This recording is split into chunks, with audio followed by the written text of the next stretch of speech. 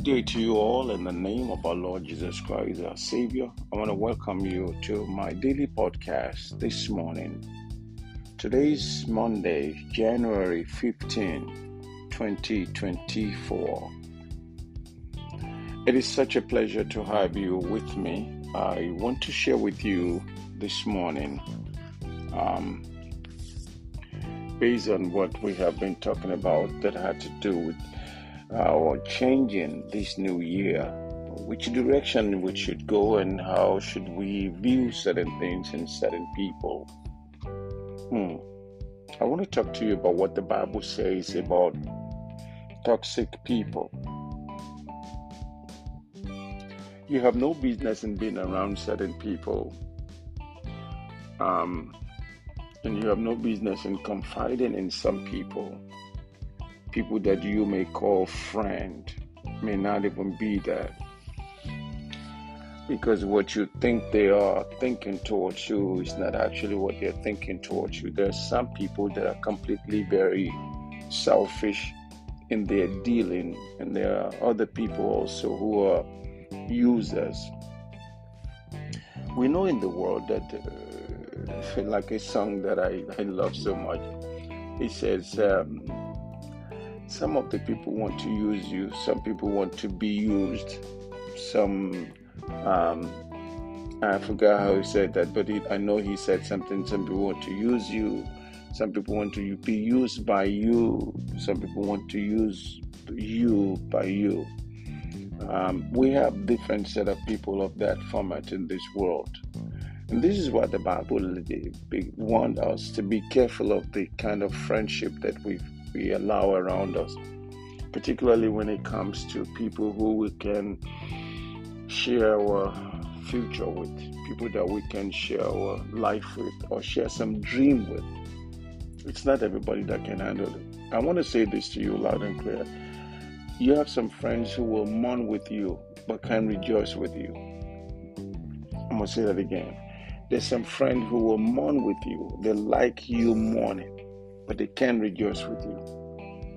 You have some friends who like to see you crying, and they can walk around you and cry with you. But the moment things get better, they don't want to be there. That's pathetic. And that's why the Bible warns us in the book of 1 Corinthians chapter 15, verse 33, that do not be misled. Bad company corrupts good character. I've heard people say that, I cannot be affected by that. I know myself. Well, that's what those people that you were running away from now, that's what they said. They thought they knew themselves until they realized that, no, they didn't know themselves. Bad company corrupt good manners. Bad company. The Bible warned us on this, and this is where the problem is, because we think we know what we're doing, because in our mind we think, of course I know what I'm doing. I can understand this. No, you cannot. Because what is so disturbing here is knowing fully well that certain thing is going to happen, but yet you're trying to say that I can avoid it. Paul knew this when he said it. He knew what this is going to be. He knew that there is no way you can be that perfect in this and don't fall into this. Be not deceived. Evil communication corrupt good manners. It does. Evil communication. Who are you speaking to? Who are you speaking to? He gave us a caution here against dangerous conversation of bad men and women, bad people, men or women of loose lives and principle, men and women who don't care about their own life, who don't have principle, who don't have nothing. He says, be not deceived. Evil communication corrupt good manners. Possibly some of those who said that there was no resurrection of the dead at that time when he was teaching were men of loose lives and endeavored to countenance their vicious practice by so corrupt a principle. There are people, ladies and gentlemen, that I say to you will mourn with you, but they can rejoice with you. Evil communication corrupt good manners. Who are your friends? My mother would say to me all the time, he said, you only know yourself, you don't know anybody else. You know your thoughts, but you don't know their thoughts. And it's so true.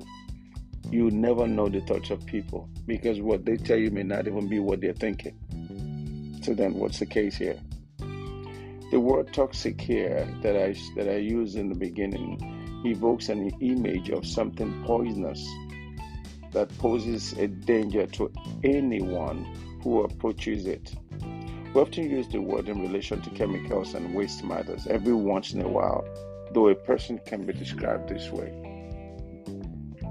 A person can be described this way. They can really be described this way. Like if there is a sign that